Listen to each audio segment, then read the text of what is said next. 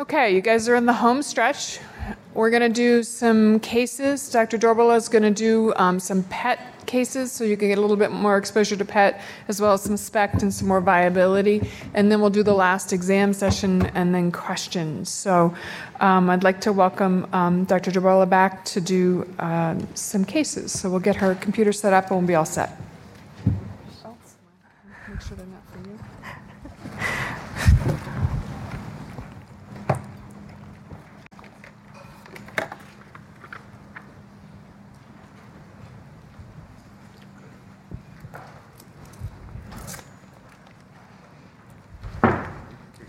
Can you make sure that we set the timer?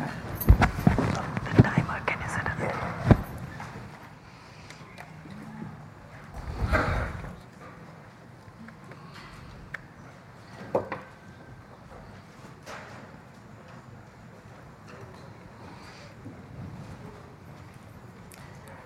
Good afternoon, everyone. So I realize this is the last but one session. So we'll try to make it interactive. I have audience response questions. I want you to participate and try to answer some of the questions. There's some questions that we'll take on later. So the first case I wanted to show was that of a 53-year-old gentleman with history of pulmonary sarcoidosis, treated with steroids, being worked up for palpitations and atrial fibrillation. Came in for a cardiac PET study for evaluation of sarcoidosis. This is something we didn't discuss with the viability section, so I just put in a case to make sure we could discuss that. Typically, these patients undergo perfusion imaging with either rubidium or SPECT. Then they are prepared differently from the viability patients. This is a very different protocol. Remember, with the viability patients, we're trying to force the normal cells to use glucose, and the hibernating cells will use glucose no matter what. With sarcoid, we're trying to suppress glucose utilization by normal cells.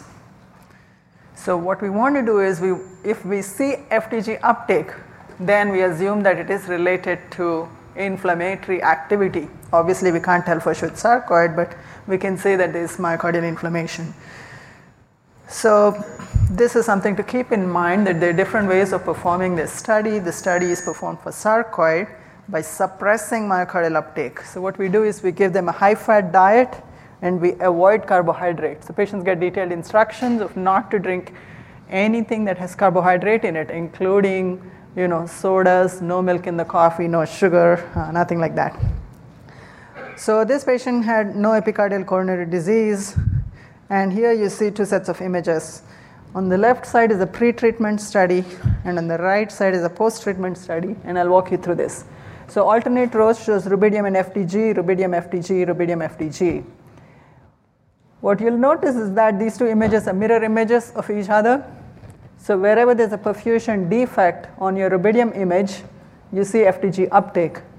And wherever there's normal perfusion on FTG, on rubidium, there's no FTG uptake. All right, so what this tells us is that your glucose manipulation, the preparation, worked well. In normal cells are using free fatty acids. They're not using FTG. So we are confident that this FTG uptake is pathological. So this is hotspot imaging. And you see the same in various views here, and you see the same here. Look at the septum. And look at the FTG uptake, mismatch pattern. Again, this is a mismatch. It's abnormal, but in the context of normal epicardial coronary arteries, this represents myocardial inflammation. On the right is a post-treatment study 6 months after treatment with steroids, and you still see the perfusion defect, still see the FTG uptake. So the question here is, what can you say about cardiac sarcoid activity in this patient, looking at baseline and post-treatment? Is it unchanged? Is it improved? Or cannot be determined based on the data shown? Go ahead and vote.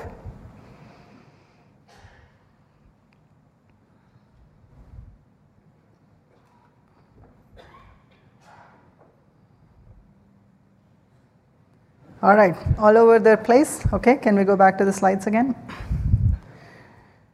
All right, so The answer here is maybe it's slightly improved or cannot be determined. I think unchanged is also an option because the images look very similar. So I'm not surprised that you have an even split.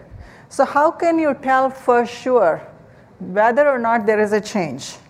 And this is something that all of us need to remember. When you have hotspot imaging, you don't have a normal reference segment. So even if a few myocytes take up FDG, the image is scaled to that area. So I don't know if everyone is with me on this.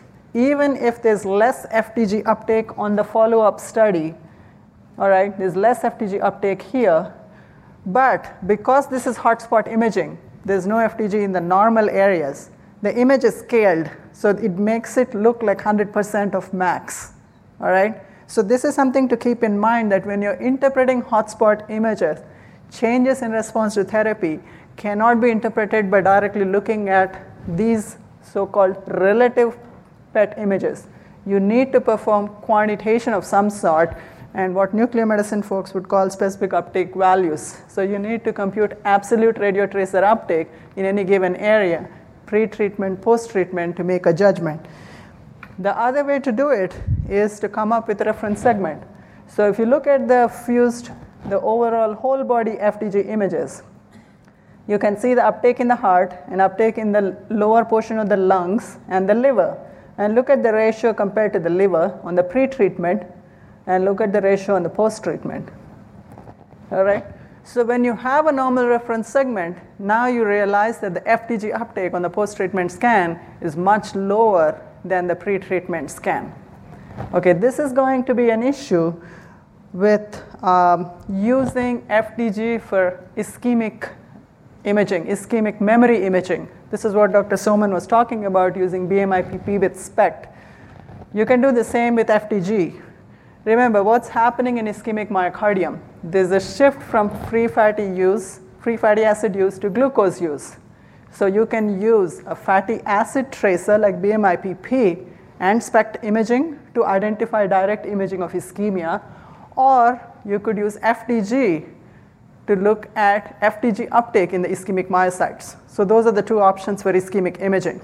If you use FDG for direct ischemia imaging, you could potentially expect an image like this, which is a hotspot image, and then you need to compare it using whole body images for reference.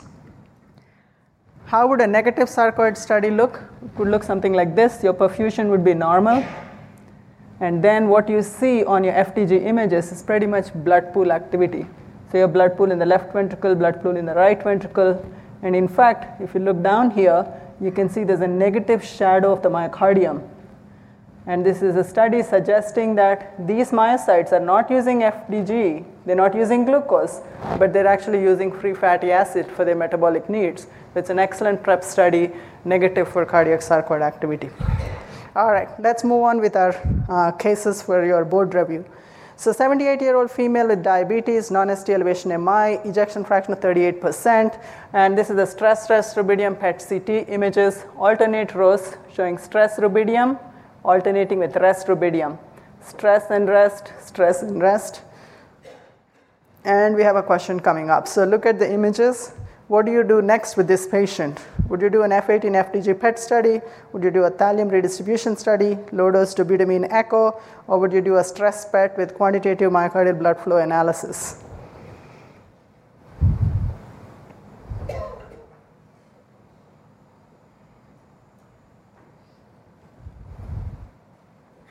All right, I agree with the majority of you who picked F18 FDG PET.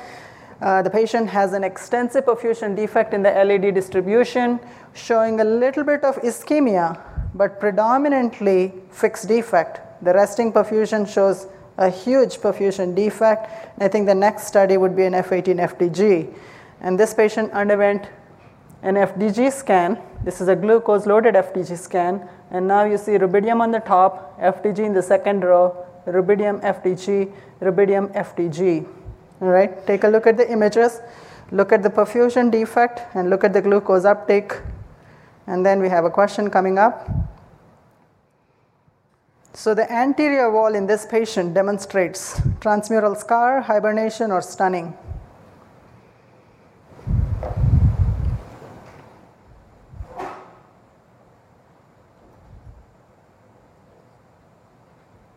All right. So this is excellent. Most of you got it right.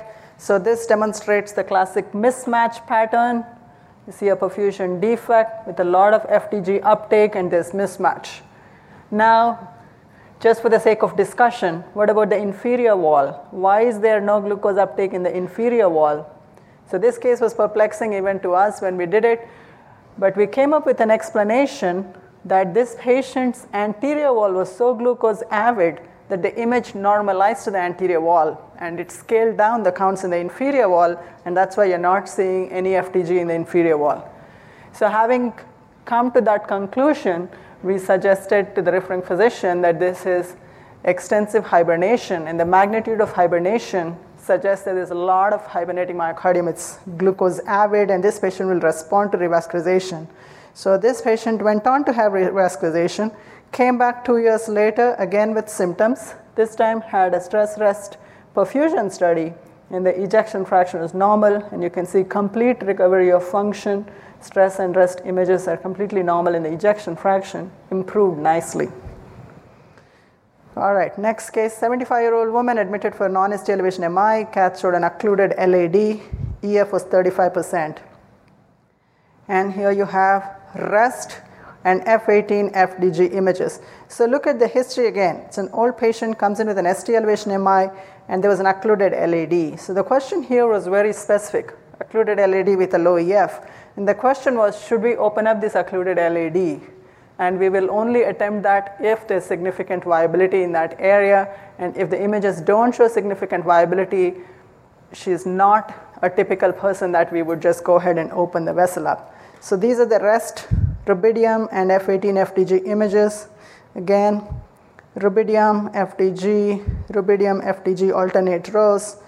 Now the question for you is, the anterior wall in this case demonstrates, is it transmural scar, hibernation, stunning, or normal myocardium? Go ahead and vote.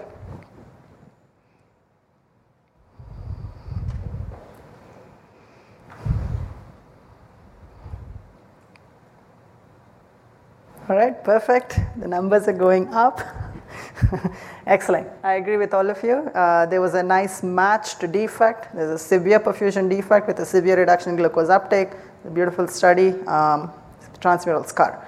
Okay, next example, 59-year-old diabetic male underwent a rest dipridamole rubidium PET study. Reason for the test was dyspnea and heart failure, and it was 1 day stress rest rubidium, and these are the images.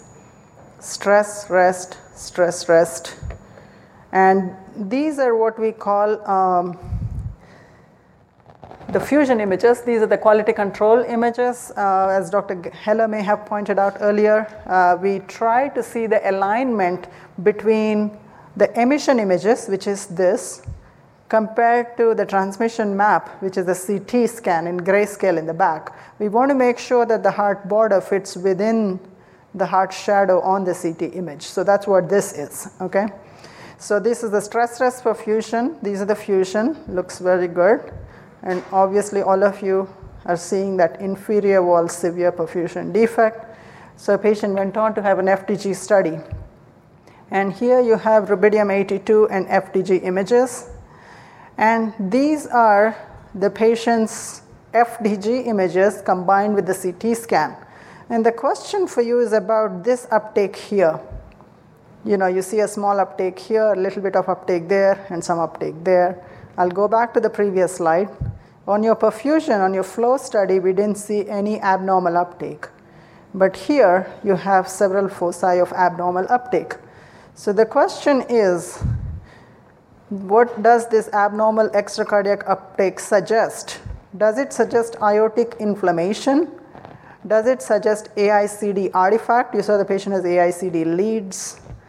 Does it suggest malignancy, or is it radionuclide contamination? Go ahead and vote.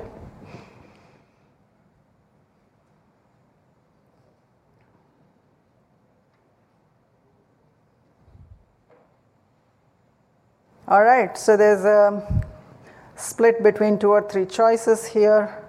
Let's go back to the pictures. Radionuclide contamination. This is not radionuclide contamination. The reason is this is inside the chest, and these are extensive areas. You see it within the patient's body, so it's unlikely to be, it's not superficial. It's not radionuclide contamination. Now, is it aortic inflammation? That's a good point. But when you look at your transaxial, you can see your aorta here.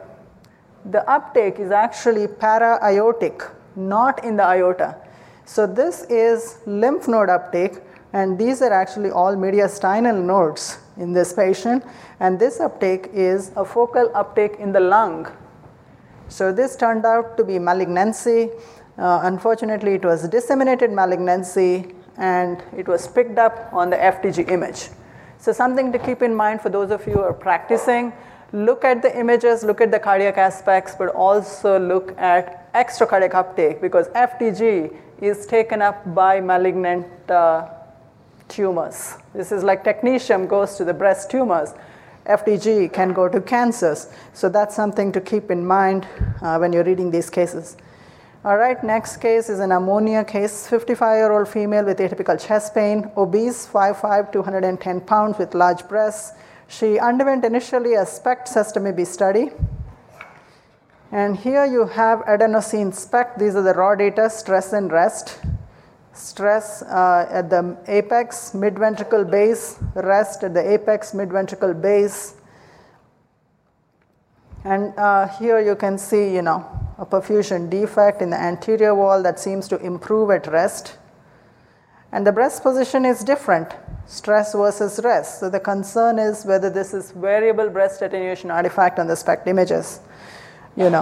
So this patient came back and underwent an ammonia PET scan. And these are the images, stress and rest ammonia, apical slices, mid slices, basal slices.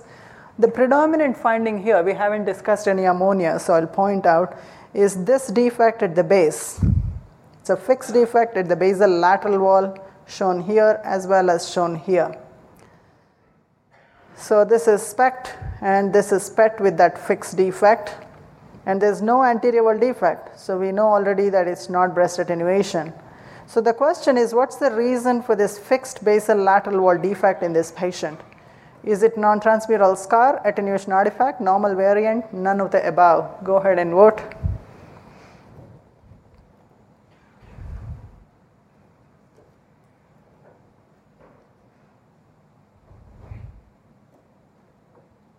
All right, I'm impressed. A majority of you got it right. So the only artifact you need to know about ammonia, in addition to misregistration and everything else, an artifact specific to ammonia is this so-called fixed basal lateral defect. For some reason, some patients who undergo ammonia imaging do have a perfusion defect at the basal lateral wall which is fixed, and it is a normal variant if associated with normal wall motion. Why is this seen? I think no one has a clear-cut explanation for why this happens, but this is a normal variant, and I wanted to point that out. All right, next case, 55 male, 5'10", 210 pounds with atypical chest pain, referred for rest epidermal PET, underwent a epidermal PET study, and here you have stress rest images, alternating rows. This is the PET-CT overlay stress and rest. The question for you is, what's the reason for the reversible anterolateral perfusion defect in this patient? And your options, these are going to be the same questions for the next 3 or 4 cases. Your options are, is it ischemia in an LAD diagonal distribution? Is this patient motion, physical patient motion? Or is it related to changes in patient breathing during the vasodilator stress? Or is it none of the above? So look at this and look at the overlay between the heart shadow on the CT and the PET images. Go ahead and vote.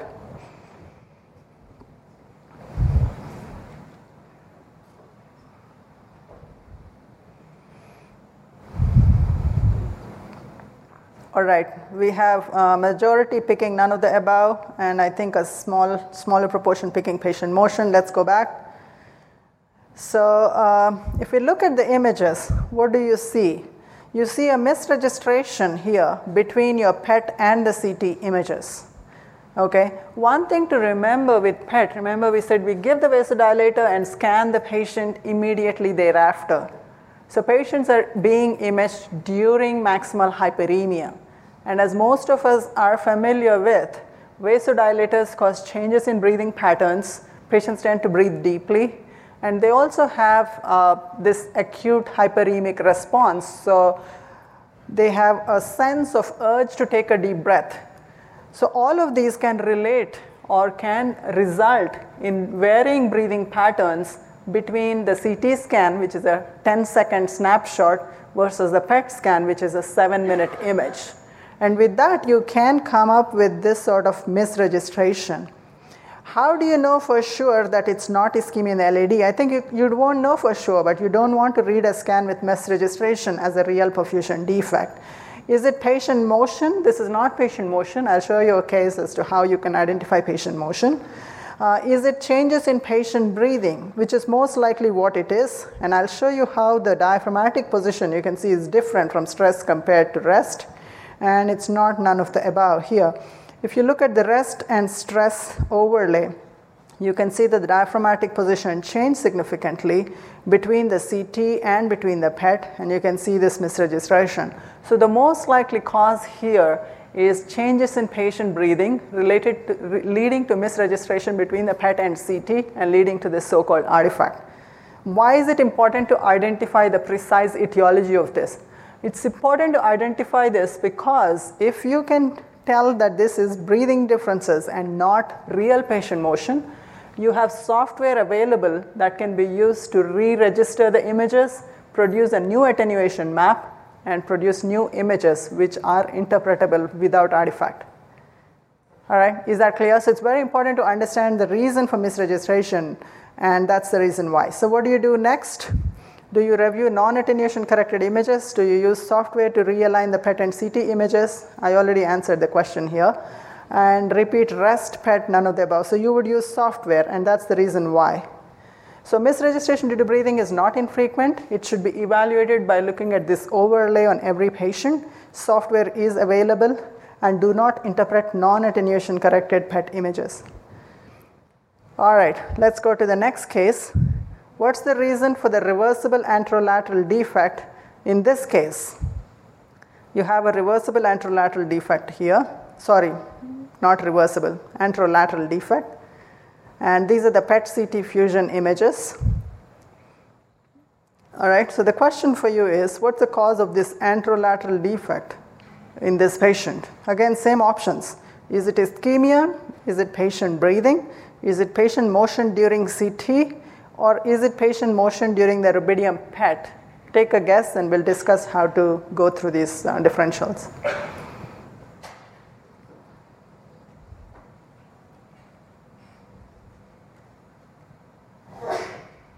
All right, split between patient motion during CT and rubidium. Yes, that's correct. Let's go back. The answer is patient motion during CT.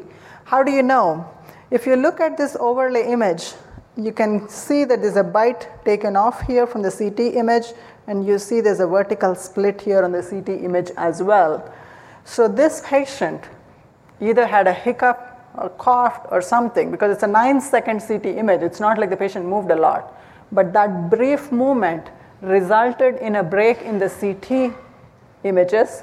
Therefore, your attenuation map was not appropriate, and there was undercorrection of images which resulted in this. So what do you do next? Do you review the non-corrected images? Do you use software to realign the PET and CT? Or do you repeat the study? Go ahead and vote.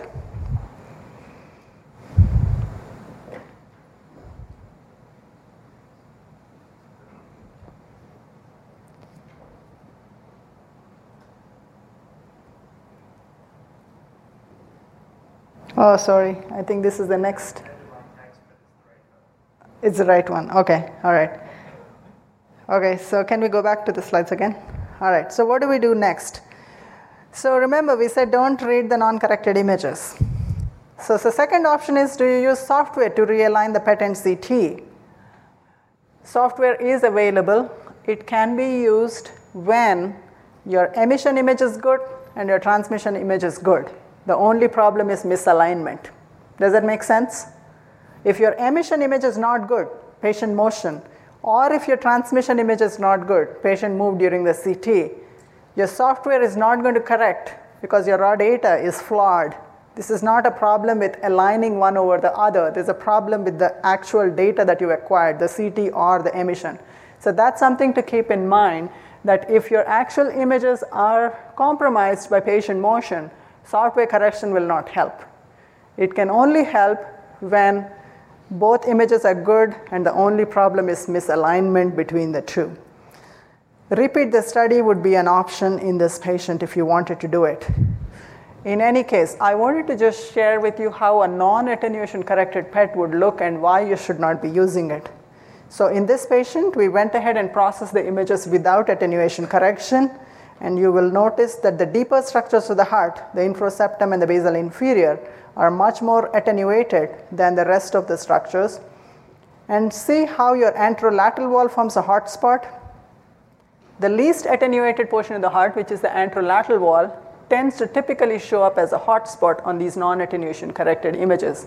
So this is the reason why, even if there's a real anterolateral defect, you're not going to see it on the non-corrected because there's going to be automatically a hot spot there. All right, so this is just showing the bad images in relation to the good images. With attenuation correction, the infroseptal inferior are well perfused. Without AC, this is a problem. All right, next case, 89 female, histioprior MI many years ago, underwent RAS dipiridamole study. These are the dipiridamole protocols. Here you have stress and rest perfusion images. This is the PET CT overlay. Stress PET CT overlay, rest PET CT overlay. The reason for the infralateral defect at rest, see here, this infralateral defect. So what's the reason for this infralateral perfusion defect? Is it scar in the circumflex distribution? Is it patient breathing? Is it patient motion during CT? Is it patient motion during the PET acquisition? Go ahead and vote.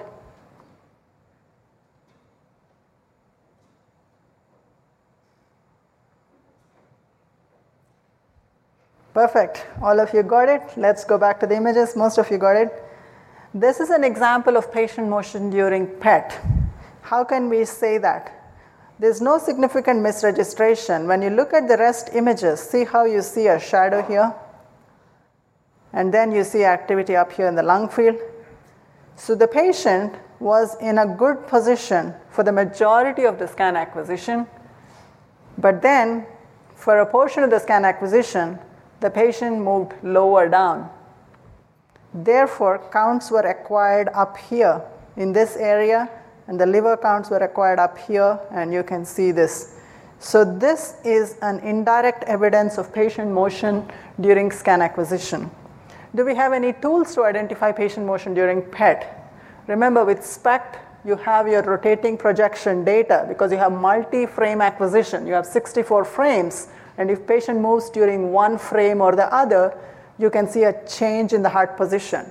With positron emission tomography, because of the simultaneous tomographic acquisition of counts, all the frames will show the same picture. You don't have multiple frames to look at for identifying patient motion. So patient motion can be very hard to detect on PET images. The technologists, as Dr. Gary Heller pointed out earlier, should be very aware of this and point out to the physicians that the patient moved or did not move. And you can look at ancillary findings like this, especially on transaxial images or on the PET CT overlay to provide some helpful information. So this is just to point out the same thing. So what do you do next in this patient? So this is the stress image, and this is the rest image. So what do you do on this patient next? Go ahead and vote.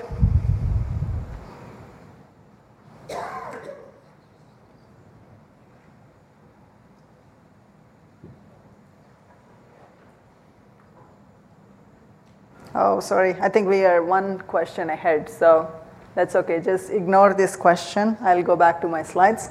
All right, what do we do next is none of the above, all right? Because the stress perfusion images were completely normal, so you don't need to repeat the rest anymore. You already have your normal answer there. So teaching points, once again, difficult to detect motion, careful attention during acquisition. Reframing is important. If you acquire images in what is called a dynamic acquisition, you can produce multi-frame images even with PET and look at this patient motion.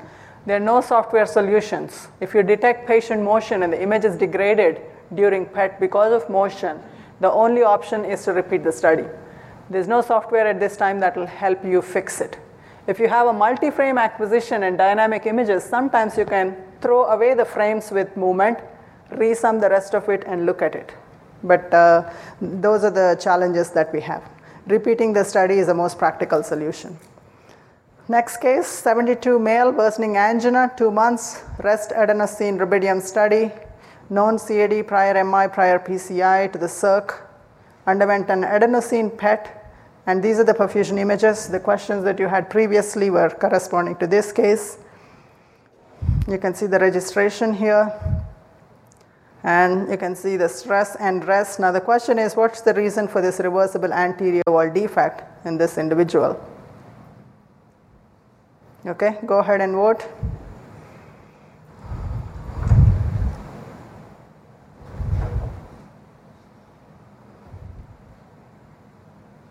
All right, absolutely right. So this image quality was good. There's no misregistration here. There's nothing abnormal.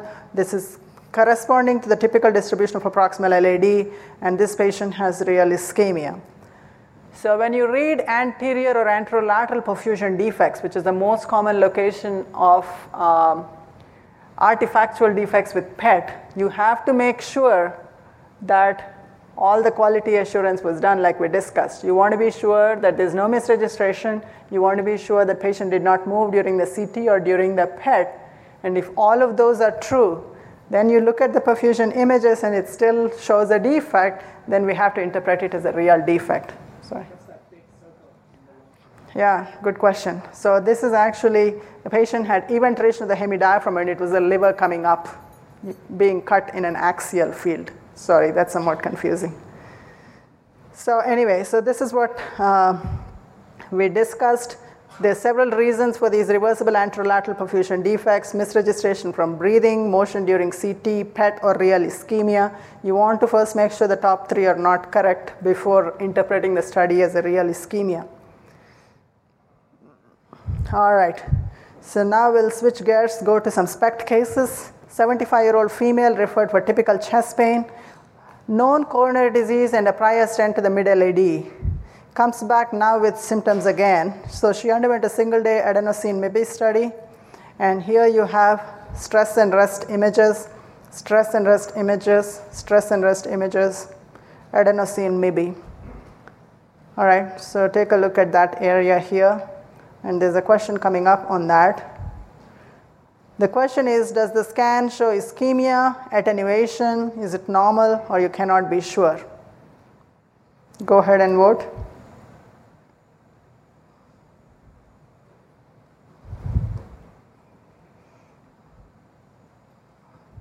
All right, so there's complete split here. Let's go back to the images. This is a tough case. That's why I put it up. This is actually a challenging SPECT study, and I put it up as how to interpret challenging SPECT studies. If you look closely at the images, there's a suggestion that the basal anteroseptum may be ischemic. And you can see that the septum looks shorter here than here. All right. So in any other patient, I would have been exactly in the same position, that I'm not sure if this is real or not.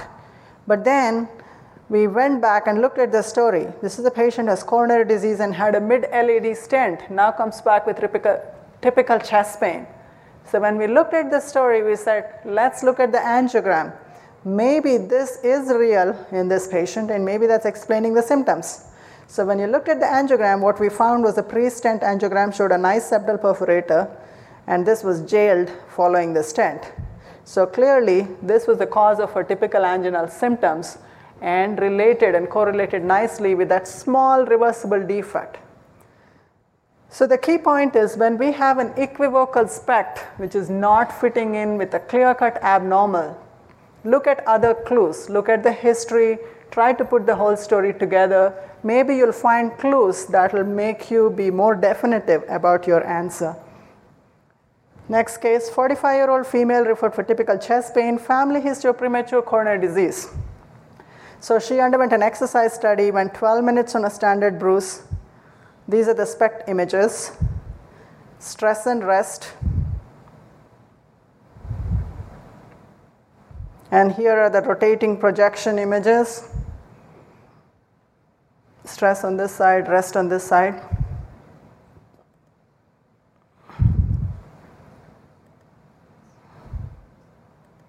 All right. Question here is scan shows ischemia, attenuation. It's normal, cannot be sure. Go ahead and vote.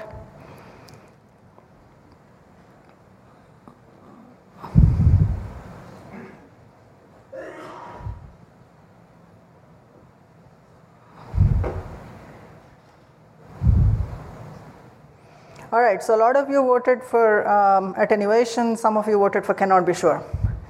The precise answer here is we cannot be sure. We do recognize a problem with the study. We recognize that there is variable breast attenuation. All right, there definitely is variable breast attenuation, and there is this defect that looks reversible. Based on those 2 points, can you conclusively say that this patient has attenuation but no ischemia? That's the question. I think in a symptomatic patient with premature coronary artery disease, history of premature coronary, I think that's very hard to say for sure. So I think the best answer here would be cannot be sure. Patient went on to have a rubidium PET, completely normal, clarifying that this was all attenuation and there was no component of ischemia in this case. So if you look at the ACC/AHA ASNC guidelines, adenosine or dipridamole PET is indicated in patients in whom an appropriately indicated SPECT study has been found to be equivocal for diagnostic or risk stratification purposes. So this is something to keep in mind where you have challenging SPECT cases and you don't have a definite answer. Consider maybe positron emission tomography. Next case, 55 male, diabetic, obese, no prior cardiac history, normal ECG, takes glyburide, 7 minutes on a standard Bruce, non-ischemic response. Here are the non-corrected SPECT images, stress and rest, and this was a non-gated study, so we don't have gating. So your question is, once again, same option, scan shows ischemia, attenuation, normal study, cannot be sure. Go ahead and vote.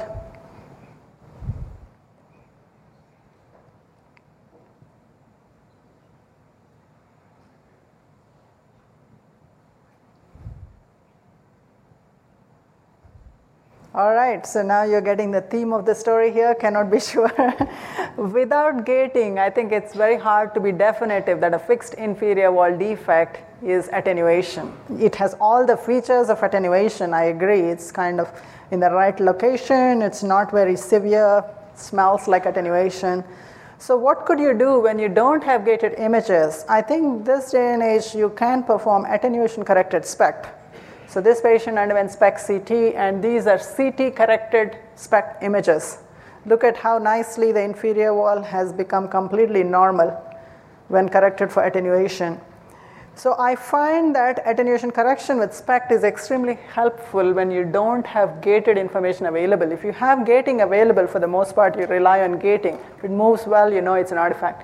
But if you don't have gating, I think SPECT with attenuation correction can be a nice tool to look at it. This has been well studied, 2 separate studies showing that attenuation correction improves normalcy rate and also suggesting that there were no new artifacts introduced with attenuation correction.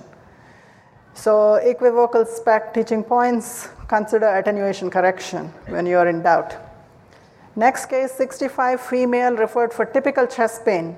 High blood pressure, diabetes, went 10 minutes on a standard Bruce, developed atypical chest pain 7 minutes into exercise that resolved 2 minutes into recovery. And she underwent a Sesame B study. This is supine. So the prone image is coming up. So you have your stress, rest, stress, rest, stress, rest. And the major problem that we had with this case was this bowel activity at rest and something here in the inferior wall. So let's see. Oh, sorry. Yeah, that's your supine. This is your prone image. So the patient underwent prone stress imaging. So on top is prone. The rest is still the same. Obviously, we can't do much about it. But now you have the prone image. Look at that inferior wall again at the prone image. Okay.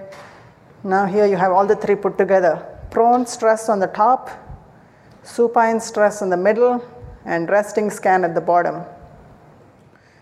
I'm not sure how well it's projecting, but the question again is it ischemia, attenuation, normal study? Cannot be sure. Go ahead and vote.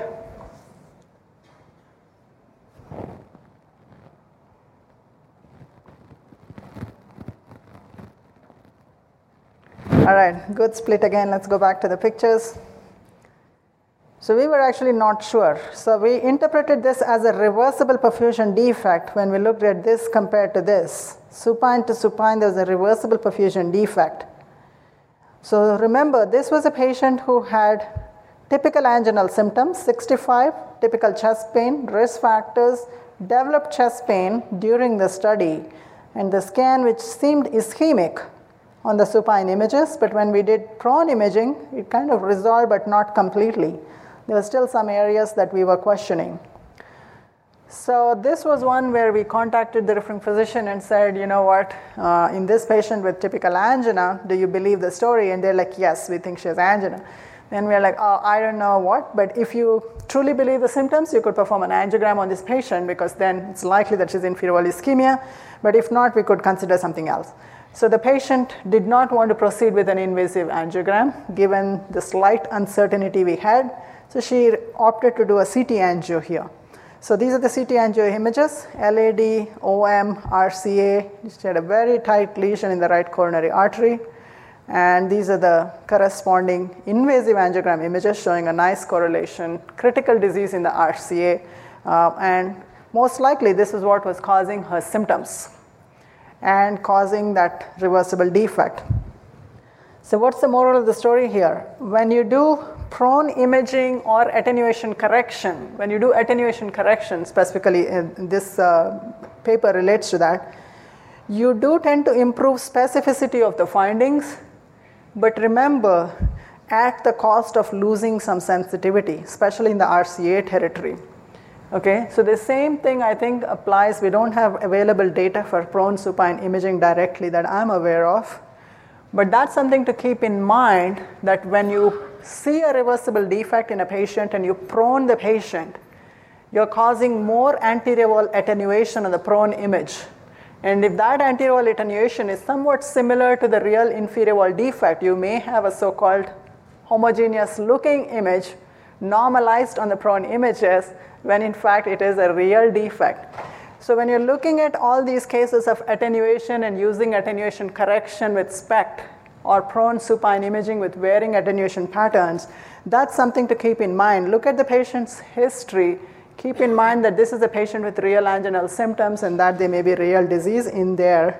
For the most part, it helps very much in improving the specificity, but there may be rare cases where you may miss stuff with AC.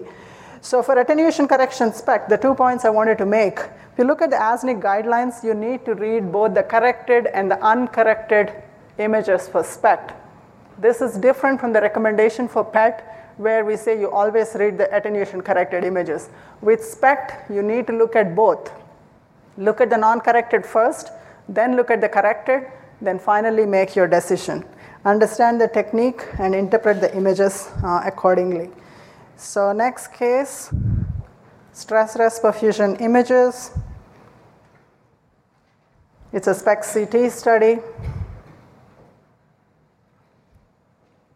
What do you think the scan shows here? Is it ischemia, attenuation, normal? Cannot be sure. This is a normal study. I'll give it to you. All right.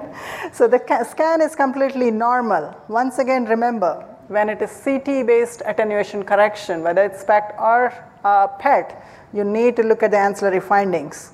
Your scan may be totally normal, but this patient may be having chest pain related to something else, which in this case, something else was related to lung cancer, multifocal lung cancer, causing chest pain in this patient. So don't forget, when you're using AC, read the ancillary findings.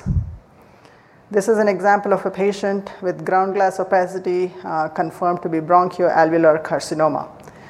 Thank you very much for your attention.